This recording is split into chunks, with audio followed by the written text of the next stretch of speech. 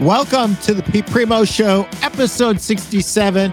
And we are here with Patrick Tinney, and we will be talking about negotiation strategy and impact. Before we do that, let me just pay the bills real quick before I bring Patrick out. If you haven't bought my book, Sell a Million, what are you waiting for? 101 tips for furniture and mattress store owners to sell more and make more money and actually have more fun doing it. And let me pay the bills one last time. Steve, I'm actually paying the bills, and I want to say thank you, Steve, for sponsoring the Pete Primo Show, the Mattress Industry Network. Over 1,365 people strong right now. Let's get them over 1,400 today. This is a Facebook group that you belong, that if you are in our industry, you need to be in this group. Who's in this group? Everybody. Everybody's in this group. If you are in the mattress industry, whether you're a retailer, you're a sales rep, you own a manufacturing facility, VPs of sales, everybody is welcome. If you want to learn how to market better, how to merchandise better, how to build your business, how to succeed in the mattress industry, you need to belong to this free Facebook group. Tell them Pete Primo sent you. Over 1,400 strong and growing every day. Steve, thank you very much for your sponsorship of our show. We appreciate it more than you know. Patrick, good morning. Good morning. Or good afternoon. Patrick, I'm so excited to have you on. Oh, man, thanks. So I have to do this very quickly. If you guys haven't gotten this book, Perpetual Hunger, book about prospecting, you actually have to get this. Patrick is one of those rare authors who has written many books, one of the leaders in sales negotiations and negotiations in general in the industry. When people have a negotiation problem, Patrick Tinney is their go-to guy. And if you want the inside scoop of the advertising, hey, Carson. God bless you, Carson. Thank you for saying hi. Always excited to hear from the Marvel Patrick Tinney. Yes, he is. He is that. If you want a history of the advertising business and you want to learn how to be more consultative in your selling, the bonus round is for you. And I'm excited to announce that Patrick, I'm not going to do it, but I want to. He's going to write another book. Oh my God. I don't know what it's written. I don't know what it's called. I have been after Patrick.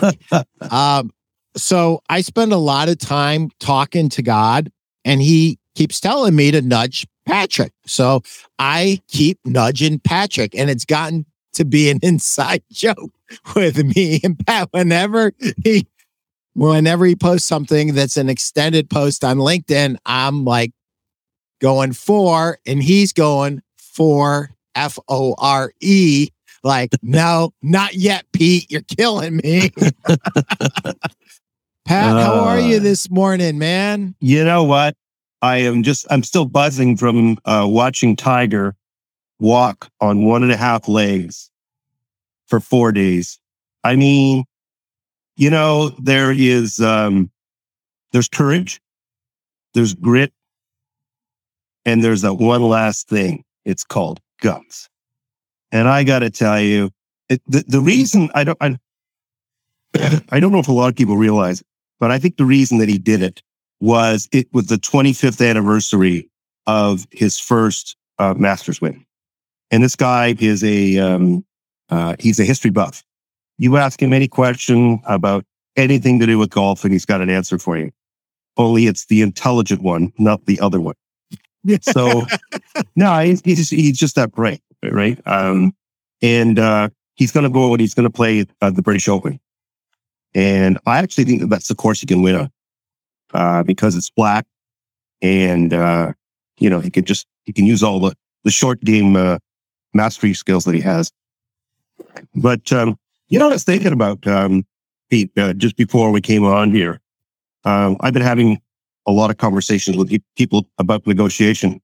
And I've spoken to, several senior executives in the last little while.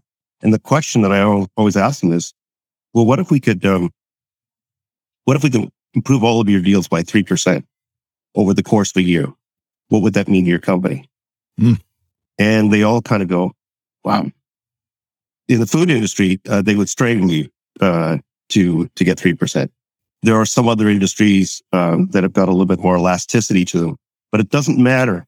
If you're playing in a fairly say medium to large pool, 3% means a lot, because if you put 3% right down to the bottom line, that gives you a lot of resources to pour back into corners of your business that are being commoditized.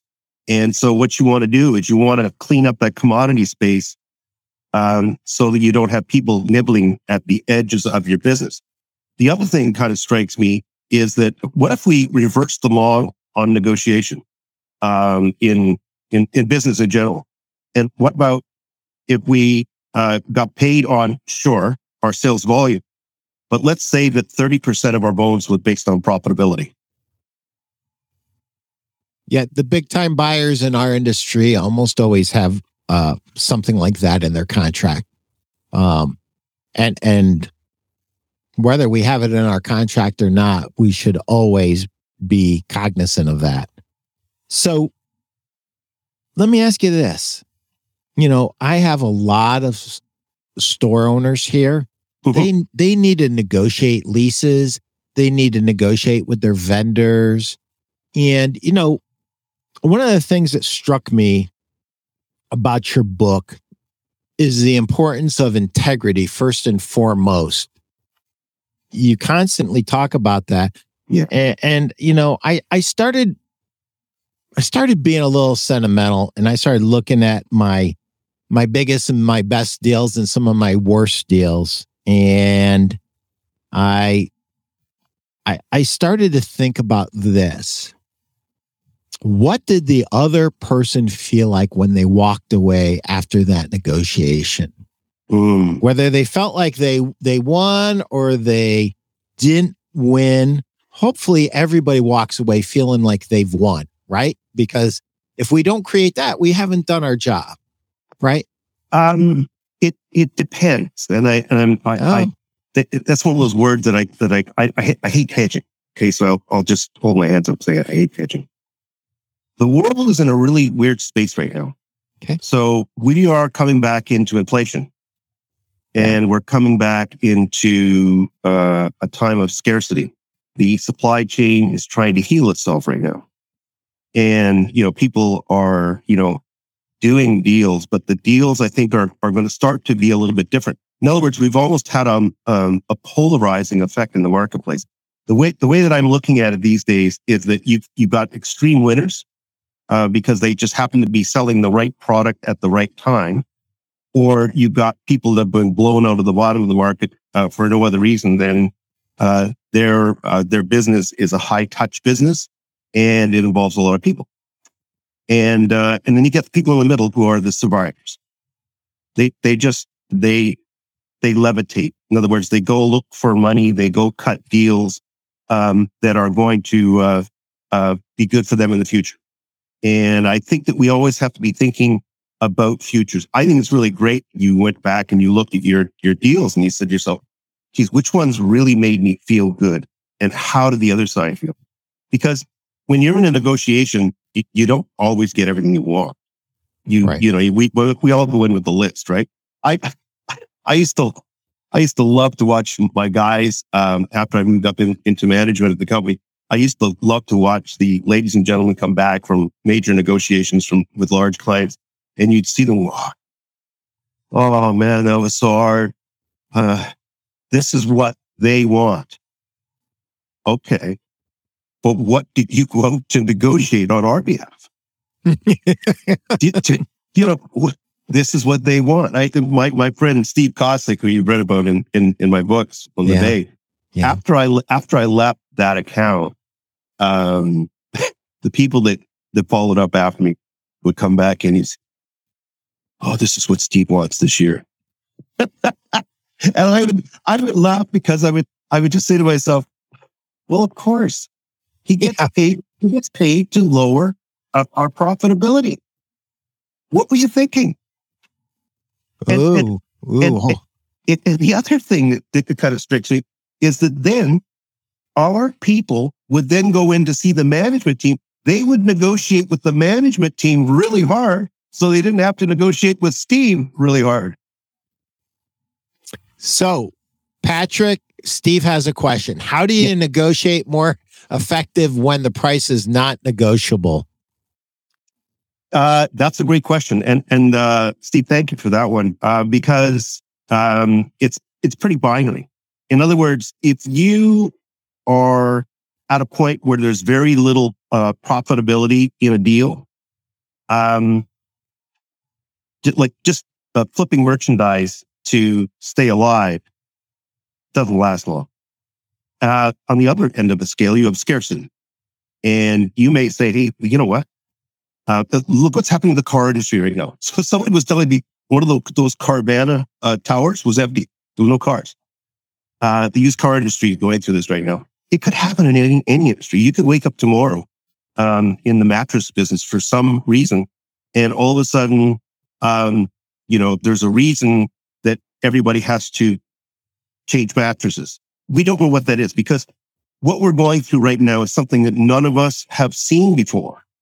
The closest thing that we've seen to what it is that we're going through right now is the aftermath of World War II. That's what it is. And people were feeling their way around to kind of get back to some kind of normalcy. So, when things are not negotiable, they're not. I mean, I'll go back to the car analogy. Walk onto a car lot right now and look at the prices on the used cars. That it's telling you a story. And the car guys will just kind of say, could you make a decision on that? Person behind is kind of looking at this car too. That's scarcity. Yeah. So you've either got a lack of profitability or you've got scarcity. And that's when I talk about the polarization of what we're going through right now.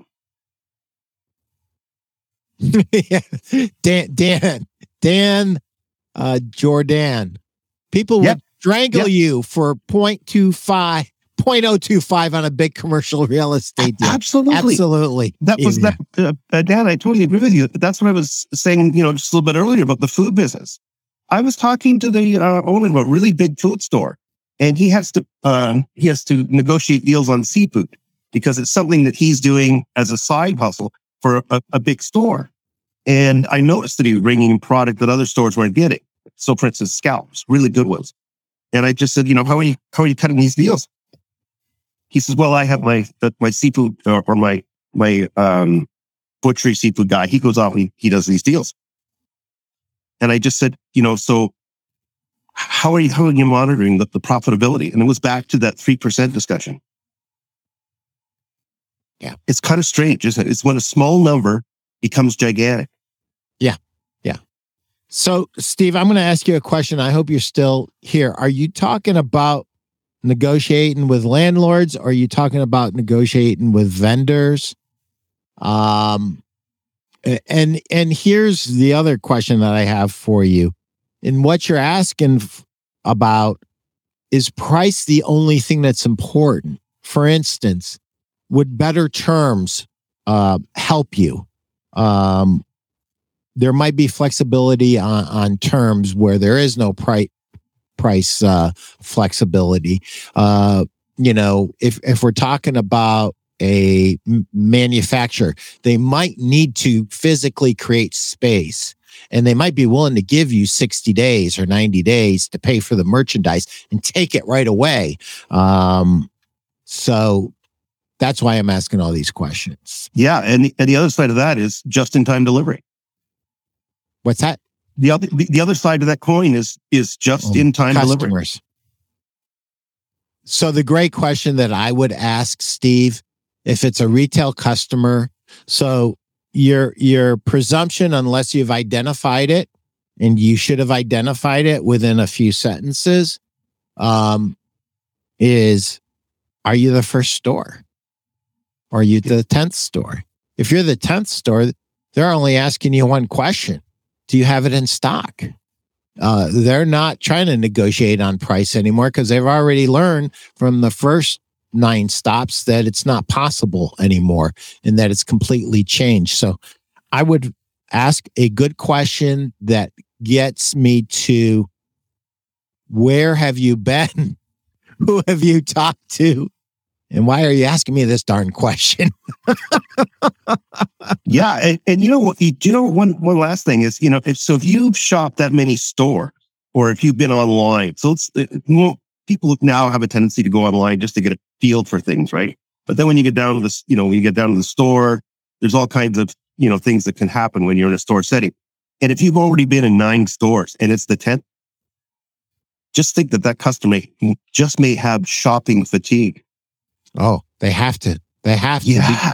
Because we know statistically they shop 3.5 stores. Yeah. 3.5 stores. That's like 2.5 children. Well, either you went or you didn't go. Well, I think then the question is, am I the third or the fourth store you've been in today? Yeah. Yeah. That could be, Stewie, what you got, Stuart? Some customers just want to feel like they got a good deal, which can equal to free delivery and a protector. I've done this many times over dropping a price. So yeah, it's a very good, and God willing, you have the room in the pricing of your product and the accessory that you can give a premium away. And it's a lot. It seems like more to the customer than it actually is for you. That's a good way to maintain margin instead of just dropping price on the core item. So thank you. Yeah. And look at things, you're talking about accessories there for a minute, which I think is really important. I just went out yesterday and for my guest room, I bought a set of double sheets. $20. What if the discussion was, all right, so I want, I want this mattress, but I want a little bit of a deal. Well, you're going to have to put sheets on it, aren't you? Yeah. And even if you discounted those sheets by 30%, you're still at a profit on those sheets, and you sold the mattress. So, what size mattress do you have, Pat? I have a queen size. All right. I don't know what it is about queen size mattresses. You just got a little bit more room to roll around, and I don't know. It's just one of those things. What about you? You're a king size guy, aren't you? I was, but when we moved into my wife's house 14, 15 years ago, a queen is the biggest thing we can get in there. So, queen, I'm in the same boat as you. Steve, from what I've seen, there are a number of salespeople who don't want to lose the deal, so they'll give away the product.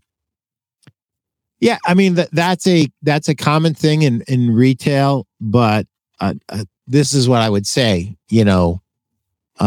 As the owner, you create what they're able to do, right? I mean, there's a playbook and expectations, and you have to manage those expectations. Now, if you want to stay tighter to those expectations, the very first time they color outside the lines, you got to call them on it. And so one of the things that I constantly harp on people is consistency. And one of the things that I do when I'm doing consulting is I ask, is this a 10th offense or the 100th? And are you now just bringing it to their attention for the first time? Because if you have let them color outside of the line multiple times, and now you are trying to pull them back in, number one, you should slap yourself because you never should have let that happen. You have failed as a manager by not setting the expectations and giving consistent feedback. I've said this thousands of times, consistent feedback. And it's hard. It's hard to give consistent feedback when you have multiple people to manage Yeah. But it's something that you have to do. So, one of the things. I'm sorry, Pat, I cut you off. No. Go. Your role. Well, here's the thing, Steve. When you hire somebody and they've had previous experience, you have to calibrate what bad habits you just hired. And you have to understand very carefully what you have brought on board and what you're going to have to do to deprogram this sales pro. Now, there are stores that will not hire anybody with any experience. I think that's an overreaction. But there are retailers that we know that have really, really bad salespeople and they have bad habits. And if you don't want to spend a lot of time unprogramming them or deprogramming them, whatever the correct English would be for that, be careful when you hire certain people from certain stores. But you're hiring from their previous experience, and that's why you have to really dig deep. And I know that it's hard right now because it's hard to find anybody, but that's what you're wrestling with. Pat, what you got? I know you had a few thoughts on that. I was lapping that up. That was great. I think if you kind of roll this up into a ball, it's culture. And culture, when they talk about culture, I giggle when I walk into corporations and they've got their mission statement. And you and I have talked about this before, Pete. We want to be the greatest. We want to be. It's all top down. And there's an old saying, the fish rots from the head down. And I just think that you have to set the example. But I can tell you, I've been in a lot of places with a lot of senior managers, and the senior managers they're not the best negotiators. That's why you have people that go and stand in front of customers so they don't get those senior guys in there, because the senior guys have a tendency not to want to be anything but the good guy or the good lady. Oh, they get happy feet and they give the store away. That's what happens. Yeah.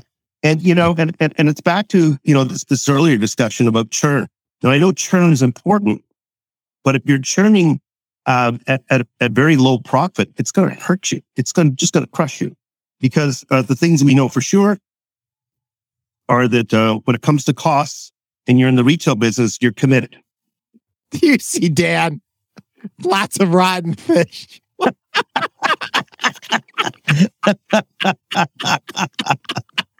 Dan, you've been listening to too much Beethoven. What Stu got? Stu, I'd rather them walk than to drop my margin an additional 10% unless it's a very large sale. I rarely lose a sale to price. I used to do what Steve said years ago. I'm happy to say no when I gain no advantage. Yeah. This really goes to mindset. Yeah.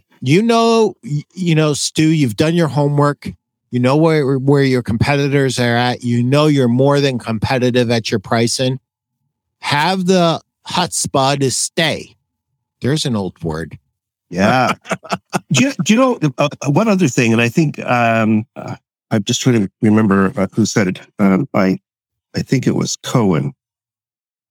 Was served under Nixon. But he had this thing, if he didn't get a deal done, and he would say something like, okay, so you're not going to buy this product today, so we're not going to get a deal done. But if we could have got a deal done, what did that deal look like in your mind? That's brilliant. And the reason that's really important is that, let's say that you live in an area where you're actually one of the bellwether stores, right? So people may, especially in rural communities where people have to travel, say 40, 50 miles, they just put a bunch of gas in their truck or their car. They come up to see you, and all of a sudden you don't get that deal done. They get frustrated. They go away. They check the market price, and they realize after going to the next 3 stores, because you may have been the first, that you were actually the right person to find. And so when they come back in a second time, you've got that information. And it's one of those things that some people just overlook. But the devil is in the details. It's always about the details. It's like I say to people, when you negotiate a great deal, the thing you have to do as soon as that deal is done is get working again. Right. Because what you're doing is you're starting the process of the next sale, the next deal. So, some people call it follow-up, which is really important. I tend to think of it as the top of the cycle going into the next cycle. The great negotiators out there, by the way, after a deal gets done, is they make a lot of notes. They make a lot of notes. Yeah. And I'm pretty sure you read my books, Pete. And this is really a commentary to all of the people there who are having to do large vendor deals. Is if you're on a Zoom call, or if you do it in person, or if you're on the phone, it doesn't really matter what it is. Have a note taker with you. Have a note taker. Have that person, because and part of their job, by the way, is so when you go into a negotiation, what I want you to become is a rankaholic. I know it sounds kind of weird, but always rank your questions by dollar value and quality, because you don't know how many of those questions you're going to be able to get through. Right. The note taker, their job is to take notes.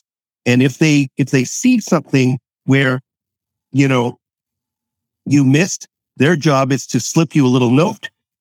And, you can just drop your head quickly, see what the question was that they should have asked. And then you get to deliver that. In other words, none of us is smarter than all of us. Think about how many times that, you've gone into a meeting and, there's 3 people sitting across the board table from you. So it's three against 1. And in those settings, they all got a role. So you can have one person at the table. I know it sounds goofy. This is supposed to be the nice person. Then there's the other person who asks the hard questions because they don't have a lot of touch points with you. This is why buyers now do the buying and then pass the negotiations over to procurement to beat up the seller. But there's a problem with that. And it's back to your guest earlier. You get to a point where you say, no, it's not a deal. Right. You run into Mike Weinberg.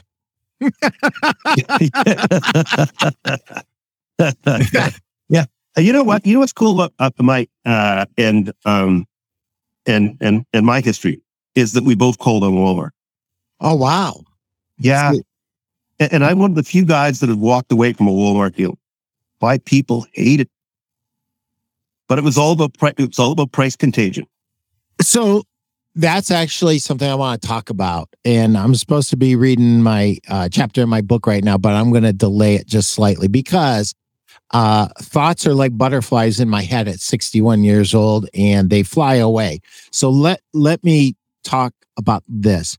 When Mr. and Mrs. Store Owner, they're negotiating on a lease for a store.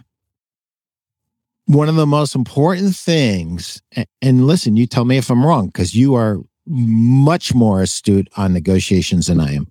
One of the most important things that you have to be willing to do, Mr. and Mrs. Store Owner, is to walk away from that landlord.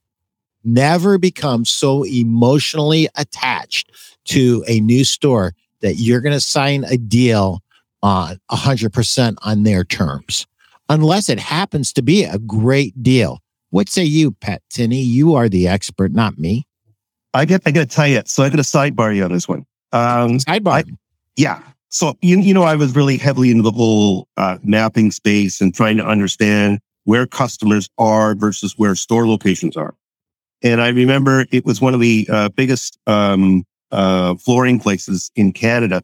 And during one of those great growth periods, I think it was late 80s, early 90s, I forget, but they were opening stores up like insanity.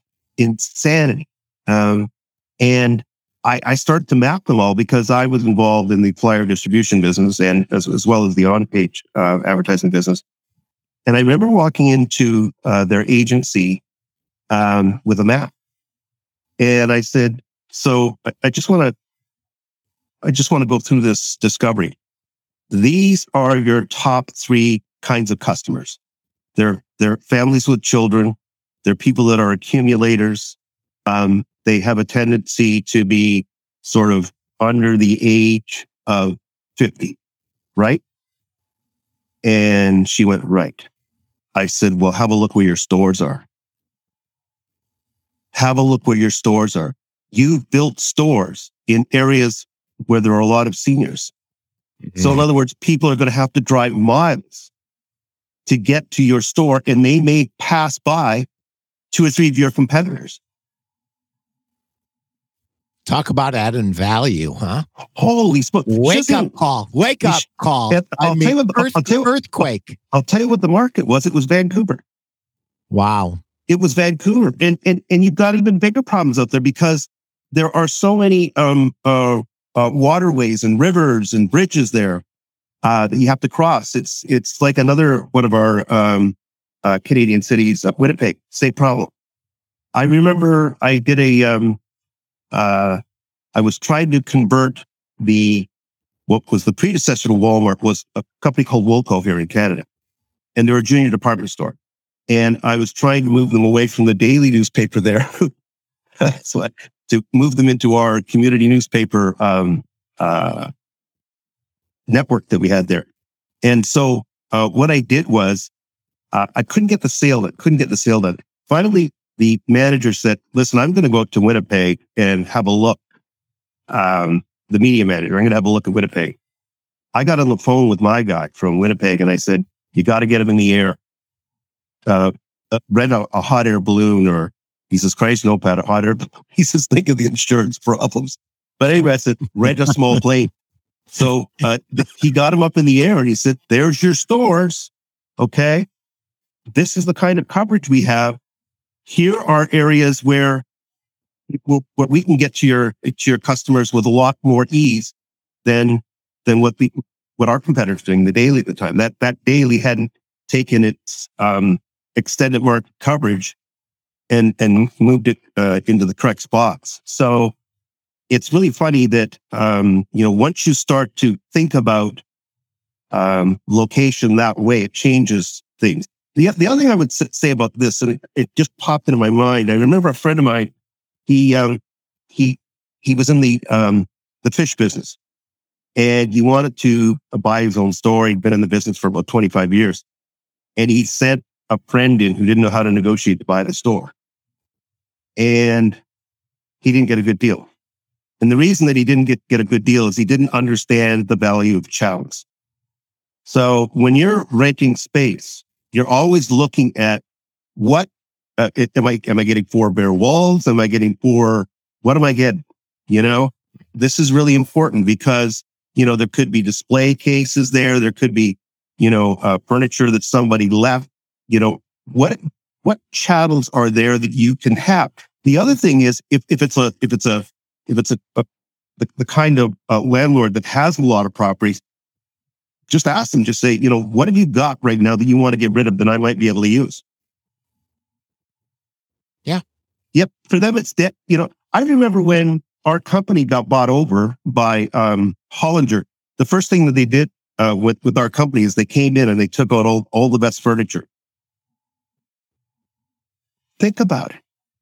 What they did was they bought a company, and then what they did was they liquidated the valuable chattels. Instant cash. Yeah. What did they liquidate next? People. Yeah, that's what I was afraid you were going to say. 20% of the people in the company were marched out. I was marched upstairs. I was the guy they said, come on upstairs, Pat. We've just grown from, 1.5 million circulation to 5 million circulation, roughly 50% of the homes in Canada. It's 7 companies. They've all been purchased in the last 6 months. Your job is to stitch them all together geographically and make them job and make them speak the same language. Think about in your business, Pete, when you with your consultancy, when you walk into different stores in different states, are they all speaking the same language about furniture? Pretty much. But Sometimes there are regional differences. I will tell you yes, that. for sure there are. There has to be. And I know because I ran into it in my own business. You'd say, well, God, we've been printing newspapers since like the 1500s. I mean, surely you're all talking the same language. No, look at what's happening in the digital space right now. There's half the time I'm talking to people in the digital space, they're using so many acronyms that I'm kind of going, whoa, wait a minute. I got to get my acronym dictionary out here just so I can stay at pace with everything. Yeah. Yeah. And that's something you really got to be careful of in negotiation again. So one of the things that I believed in so deeply when I wrote my books was that coming out of the newspaper business, I knew exactly what level our newspapers were writing to. And typically they wrote to about a grade 11, grade 12 level. I wrote my books at about a grade 11 level. You'll notice that there's no big words in there. The other thing that I did was that I took the most complicated ideas in negotiation and I simplified it.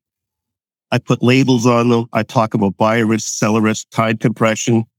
I talk about hidden value. I talk about, crazy things that nobody else is going to do. See, to me, in business these days, there's no right way to make money anymore. There's just a lot of ways. And I think we have to understand what a lot of ways means. Right. Look at the drugstore business. They've now gone into the food business. Yeah. They've gone into the fashion business. Yeah. Look at gas stations. They're in the fast food business now. They're in the fast food business. Among other businesses. Yeah. It's they're in the Chotsky business. They're in the souvenir business. They're in all kinds of businesses. Yeah. Yeah. And so that then affects how it is that we negotiate. Because it depends on how big that pipe is. And we've really been like our eyes have been opened up very widely about how big that pipe was when the channels for distribution started to break down. Yeah. We had no idea. Everything was just in time delivery. You see, right. Walmart was the first, I think, to sort of get this in their head and get it right. And then up here in Canada, it was Canadian Tire. So what they did was they moved the back of the store to the front. So there wasn't really that much warehouse space. It was all retail hardcore space. Yep. And when I go into stores now, it's stack 'em tall. Everything is stack 'em tall. I remember walking into Lowe's wasn't here in Canada yet, and whenever I would go down to your lovely country on vacation, I would always leave one day for retail therapy, and so I would go up and I would look at all the retail concepts that weren't in Canada yet that might come, and I had an inkling that Lowe's was going to come up, so I was down in Tarpon Springs and I walked into the Lowe's store there, and I'm walking around, going, wow, look, sign. But I'm saying this to myself right now. I walk by the store manager and I'm looking up and he goes, "Hey, buddy, what are you doing?" I said, "Why?" He says, "Nobody walks into one of our stores and looks up. They're always looking down or sideways. You're different." I said, "Yeah, I am. Here's that. So I'll just, I'll uncloak. This is what I do. I understand you're coming to Canada. And I got to tell you, you're much different than Home Depot." And he goes, "You're right. I used to work at Home Depot." And he says, "By the way, I was on the strategy committee to open Canada up." He says, "I was up in Syracuse before this." Wow. He says, do you want to know what the strategy is?" I said, "Yeah, I'd love to." He says, "I've only got 15 minutes. Just walk with me while I'm working the store. I'll tell you." I came back from my holidays. I walked to the office and said, "Okay, guys, here's the deal." Yeah. Yeah. Were we ready? Oh, yeah. Yeah. So that comes back to that whole idea of reconnaissance that I talk about a lot in my books. And I'll tell you, in the retail space, there was nobody that was better at than Walmart. Yeah. As a retailer, you cannot do too much intel. You cannot do too much preparation. Stu, I saw your comment about Lowe's and stacked mattress boxes. So here's something that, everybody at retail has decided different avenues. Some are embracing the boxed mattresses and are offering alternatives as well as the name brands that they're used to. Here's something that you really need to understand and gravitate to. If you have boxed mattresses and you do not stack them in your store in some shape or form, you're missing the boat, because you need to visually cue your customer in and let them know that you have this without ever saying a word. So if you carry Nectar mattresses, I'm just making this up, you need to have a stack of Nectar mattresses somewhere, neat, professionally done. Don't let it take up too much room, but make sure it does one thing. It gets up to eye level. Eye level, whenever you talk to experts in merchandise and display, they will always talk about eye level. You've got to win the battle at eye level. Don't assume they're going to look way down. Don't assume they're going to look way up like Patrick did. Eye level. You got to win the battle at eye level when it comes to display. Build a pyramid. Pyramids are great.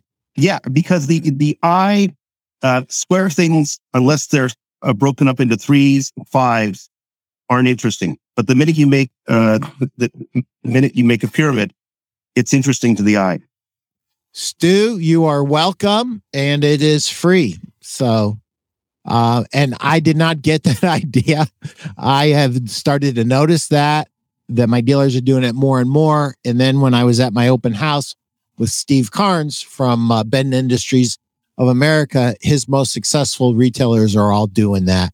And I've noticed it too. So I'm glad I shared that with you. And I'm glad you are able to do that. Let's take a quick break. And I am going to read a chapter, and it's going to take all of a minute or two.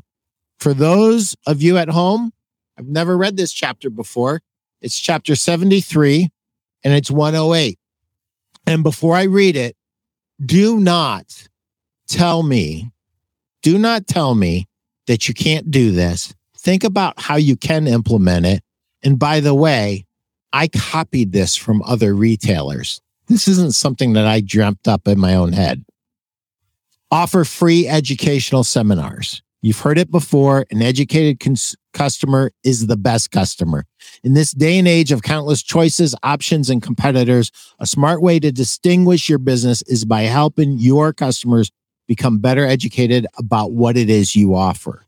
One unique way to accomplish this is by holding free seminars, classes, and educational events built around your products and your services. You can hold these during the day or evening, either at your store or at a local hotel or community hall. The idea behind these educational events is to create and enhance the relationship and to put yourself and your business in a category of one. Dramatic pause.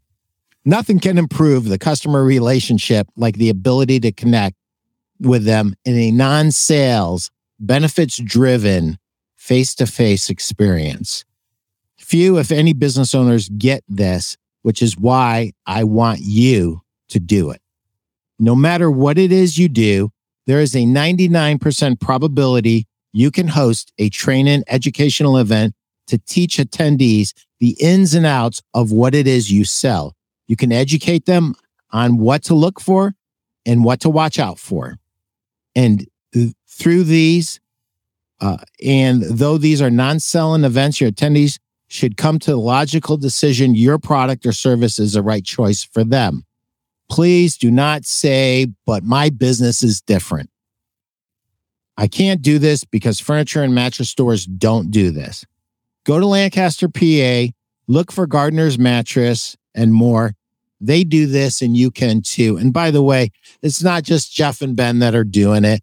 I read articles in Furniture Today over the last 40 years. It was done 20 years ago.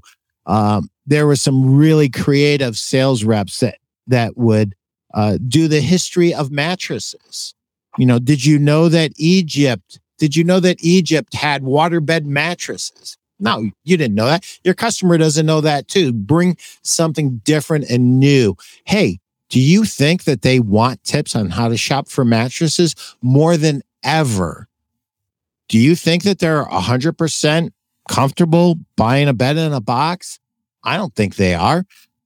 Our dealers that add bed and box programs to their merchandising do a lot more business. So, Pat, I know you have something to say because you were oohing and on. Well, I love listening to what it is you're talking about because this is what I've lived most of my life. There's a lot of guys in business that, we're going to take a top-down view. No, don't do that.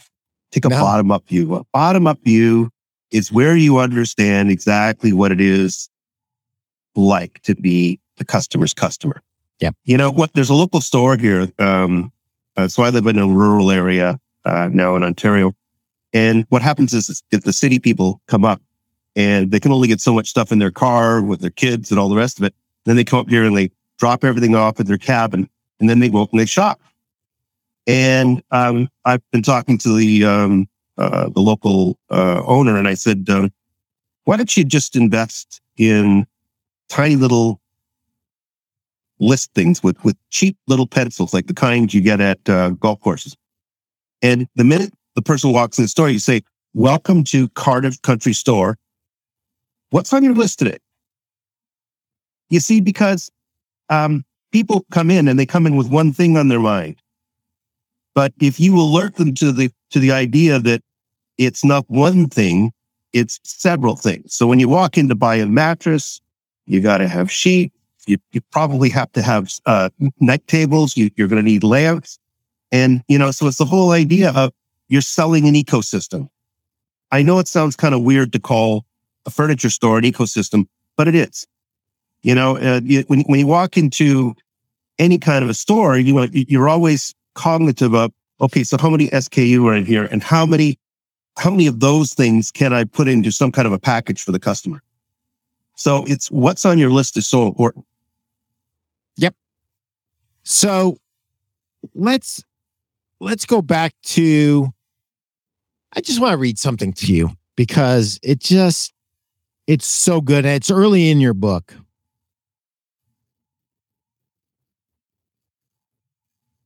It's so good. All of us are in the relationship business. Relationships are the tipping point for business stability, sales growth, and negotiation profitability. Customer relationships are critical. And then you go into, and I'm not going to dive all the way into it, the importance of doing your homework to getting that intel, to getting intelligence on a weekly basis. And then you kind of morph into be creative. Customers want creative ideas, not stuff. Yeah. Stuff gets negotiated as a commodity. Beware. So much to unpack there, but guys and gals, we earn the right to be at a table negotiating anything. Now, I'm talking about negotiating store leases right now for you. You have to do your homework. You have to know when it's a good deal, when it's a bad deal, when you should walk away, and when you should embrace it. Once in a blue moon, it might just happen that a deal is perfect the way it is. Those are few, very few and far between. One of the things that I had mentioned earlier was be willing to walk away from a lease deal that is not to your advantage. But I'm not advocate a hardcore beat 'em up negotiating posture. As a matter of fact, I believe that the most benefit to you and to your business long term would be to be professional, be prepared, earn your right to be at the table by having the intelligence and doing the hard work of being knowledgeable about the marketplace and what rents are going for now. Um, as a matter of fact, this is what I would say to you. You should look at many, many buildings, 10, 20, 30 buildings before you ever settle on one. And you should have a lot of flexibility in your mind. And, Pat in his book puts labels on things that I never put labels on in my 40 years. I just read this book a couple years ago. And I'm like, what the heck did I do the last 38 years? Like, I knew a lot of this was true but I didn't know the name of it and I didn't understand how it fit in. And one of the things that I think you have to do for your own sake is you have to have some commandments that you're going to live up to when it comes to negotiations. And I also think you have to have a framework or a strategy that works for you. Pat, I'm going to let you riff on that. I know I threw like 20 things at once. No, I just, man, I just love it. Too often we get sucked into time compression. And the minute that you're rushed is when you start to make mistakes. Self-induced time compression. Oh, yeah. It's anxiety. Like, honestly, there's some people that are so adverse about negotiating this, like, oh my God, get the deal done. I don't really care. Back to that lease that the gentleman did for the fish store, by the way, it took him 3-4 years to pay down the premium that he paid for that retail location that he was renting. Mm. Oh yeah. So see, that's why it's so important. Like, it's in some of these deals, when you do the deal, you own the deal. And if you don't like the deal, leaky deals are the worst things in the world. There is nothing worse. Your comment about, walking away and all the rest of it. I have a philosophy, and I don't know whether I ever put it in the books or not, but it's really like this. You open the box slowly. You look inside the box. If you don't like what's in the box, close the box. And I love that, Pat. Yeah, because you never know when you're going to have to come back for. You never know when you're going to have to come back and open up that box again. But slam the box, the person might say, "Oh yeah, I remember you. Oh, thanks, thanks, pal." So and as far as strategy, and you didn't use the word, but I'm going to pop the word in here. It's philosophy. Yes. And I remember when I first started to, I noticed it in my own company. I thought, this is why I get talking about, there's different cultures, people have different languages, different things that they do when you go from area to area. I mean, it blew me away that we could be a multi-billion-dollar company and not have a philosophy about negotiation. We had mission statements that meant nothing. Right. But we had no philosophy around profitability. Yeah. And it wasn't until years later that, all of a sudden, we had jackrabbits that were jumping out of boxes and going, hey, look at the deal I did. That's going, oh my God. I mean, when I walked away from that Walmart deal, my people hated me for years. They hated. And it wasn't until years later that they put a new president out west, a sharp guy, and he called up about 2 accounts. And one of them was the Walmart deal. He said, "Did you have anything to do with that?" And I said, "Yeah, certainly did." I'm the guy that said no. I walked away. And he said, "Thank God, Pat." He said, "You were brilliant." But it took 3 years for me to be brilliant. In the meantime, people were throwing rotten eggs at me for 3 years. Yeah. And I'm not trying to imply that, if you wait long enough, you get smart. That's not it. It's making hard decisions is hard. It's like, I'm back to this whole idea of, how many negotiation strategies can you identify? You talked about labels there. You talked about, I knew this, but one of the things that when I did my 50, bookstore sightings, I would ask people, and I would go in there with 2 boxes of business cards. So I would give away 300 business cards every every book signing that I did. And I would ask business people over and over again on a scale of 1 to 10, how good are you as a negotiator? And, the number, and we've all got a number. So all you listeners out there right now, you've got a number. It's right here. You can see it in your mind. And I'll tell you, after talking to thousands of people, the average number is I'm between a 6.5 and a 7.5 out of 10, 10 being the best. Wow. A lot of room for improvement. Yes. Well, no, hang on for a second though. The next thing I said was, brilliant. I said, that's fantastic. That sounds like you're getting the best part of 65 to 75% of your deals. And they nod like, that sounds right. And I said, great. I said, so I got one last question for you. How many negotiation strategies do you know?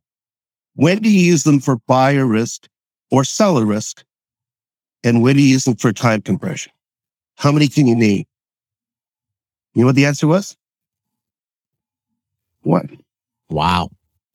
Well, think about it. What if we change the culture in the mattress business, where part of the hiring process was you had to have memorized at least 10 negotiation strategies that buyers would use on you. And what you would be able to do when sellers started to use that on you, you'd say, yeah. Do you know how this ends up, Mrs. Buyer? Because this is the strategy that you're implementing right now. And if we go through it, here's what it looks like at the end. Now, I don't know. My folks here are great people to work with. This is a wonderful store. We've been around forever.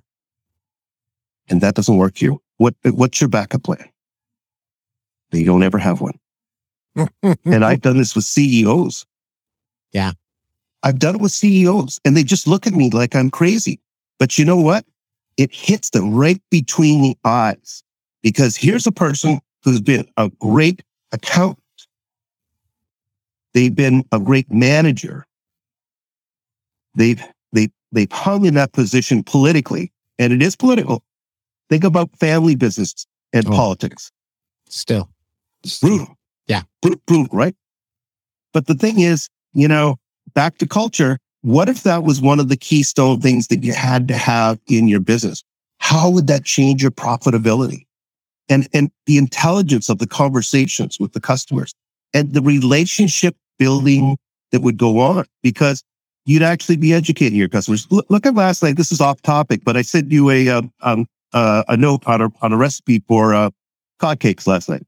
Yes. When I actually did the marketing for the store grand opening for Waterfront Seafood in Toronto, and I went to the store manager and I said, "So how many recipes do you have, to give to people?" He says, "Well, none." I said, "Do you have books here that show people how to cook fish?" And he said, "No." I said, "So why don't I take maybe 10 of my family recipes?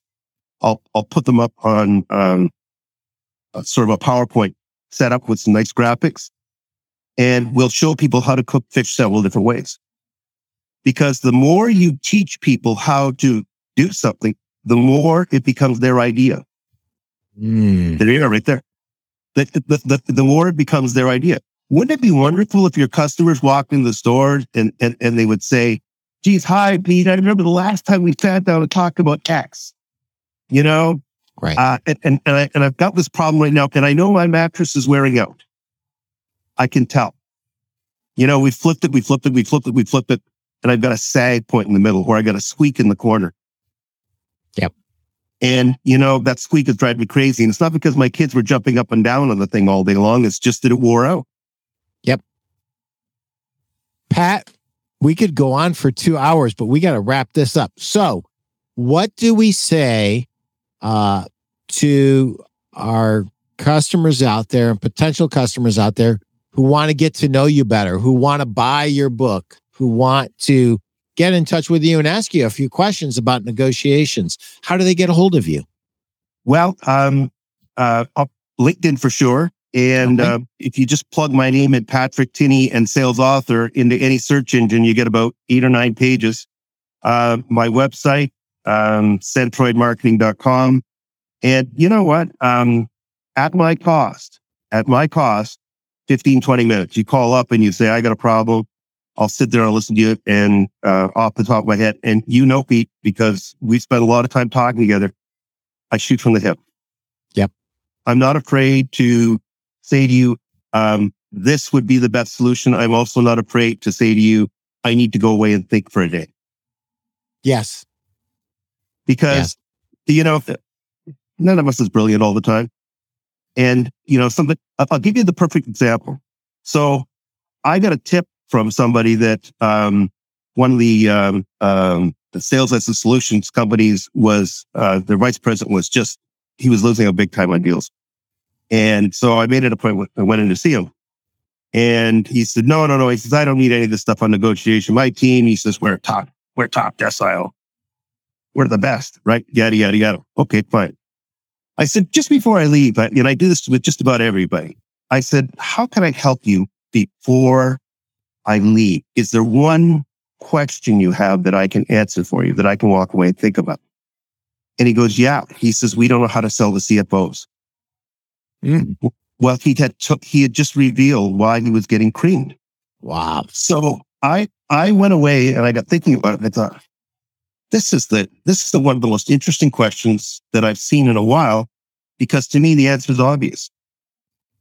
Why don't you invite your CFO down for a bullpen with your salespeople, pizza lunch on a Friday afternoon, maybe it's pizza and beer, and you just sit there and talk and just say, how do you make decisions about when you're making big capital expenditures? How do you do it? Yeah. You know, and this is why we run focus groups.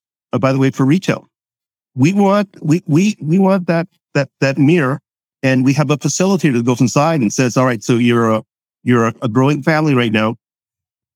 You're about to have children. Have you thought about the following? What are you thinking about, and how are you going to budget for it? It's critical, because that's how we know what the apex is going to look like in expenditure. Like, look at the cost of rents right now for everything. It's going up. The only rents that are going down right now are commercial. Yeah. In towers. Yep. 50% of Calgary right now is empty. Wow. Yes, that's our second largest head office city in Canada. Mm. Empty.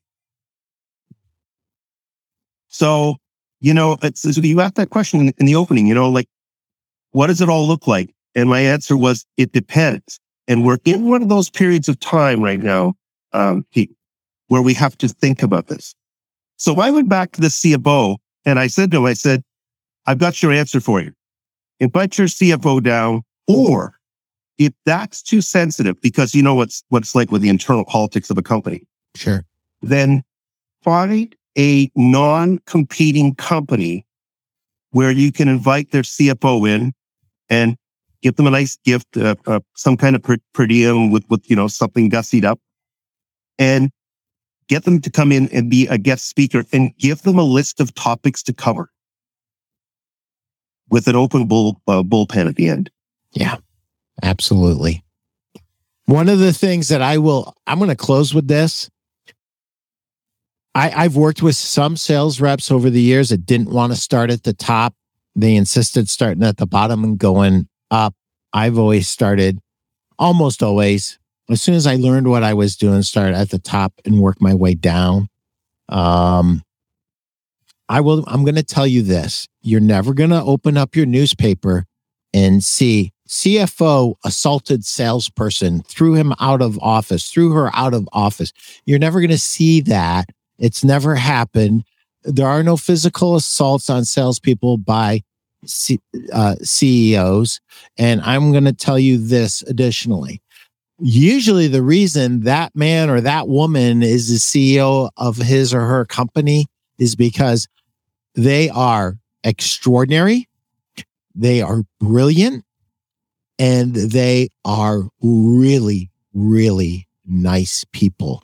As you work up your chain and you get closer to the top, people get nicer and nicer and nicer. When you run into the crazy difficult to get along with people, they're lower on the totem pole. And I'm going to tell you this, they will stay on lower on the totem pole until they learn how to behave properly.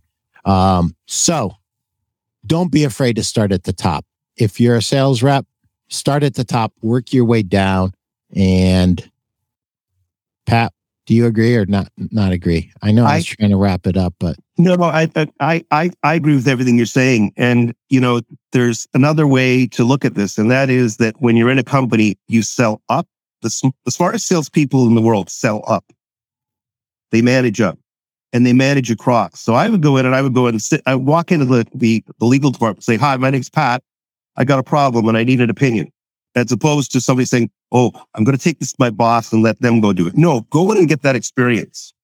Walk into the credit department and just say, all right, so when do you start cutting people off? What's the mechanism? Because what you want to do is you want to keep your customers healthy. You think about, we're talking, I know if you're a lot about consumer, but there's also commercial sides to many of our businesses in retail. And so you have to know what those cutoff points are because you want to keep your customers healthy. There may be times when you have to pick up the phone and say, you know what? I know that there's never a good time for this conversation, but I need a check today so I can keep you healthy.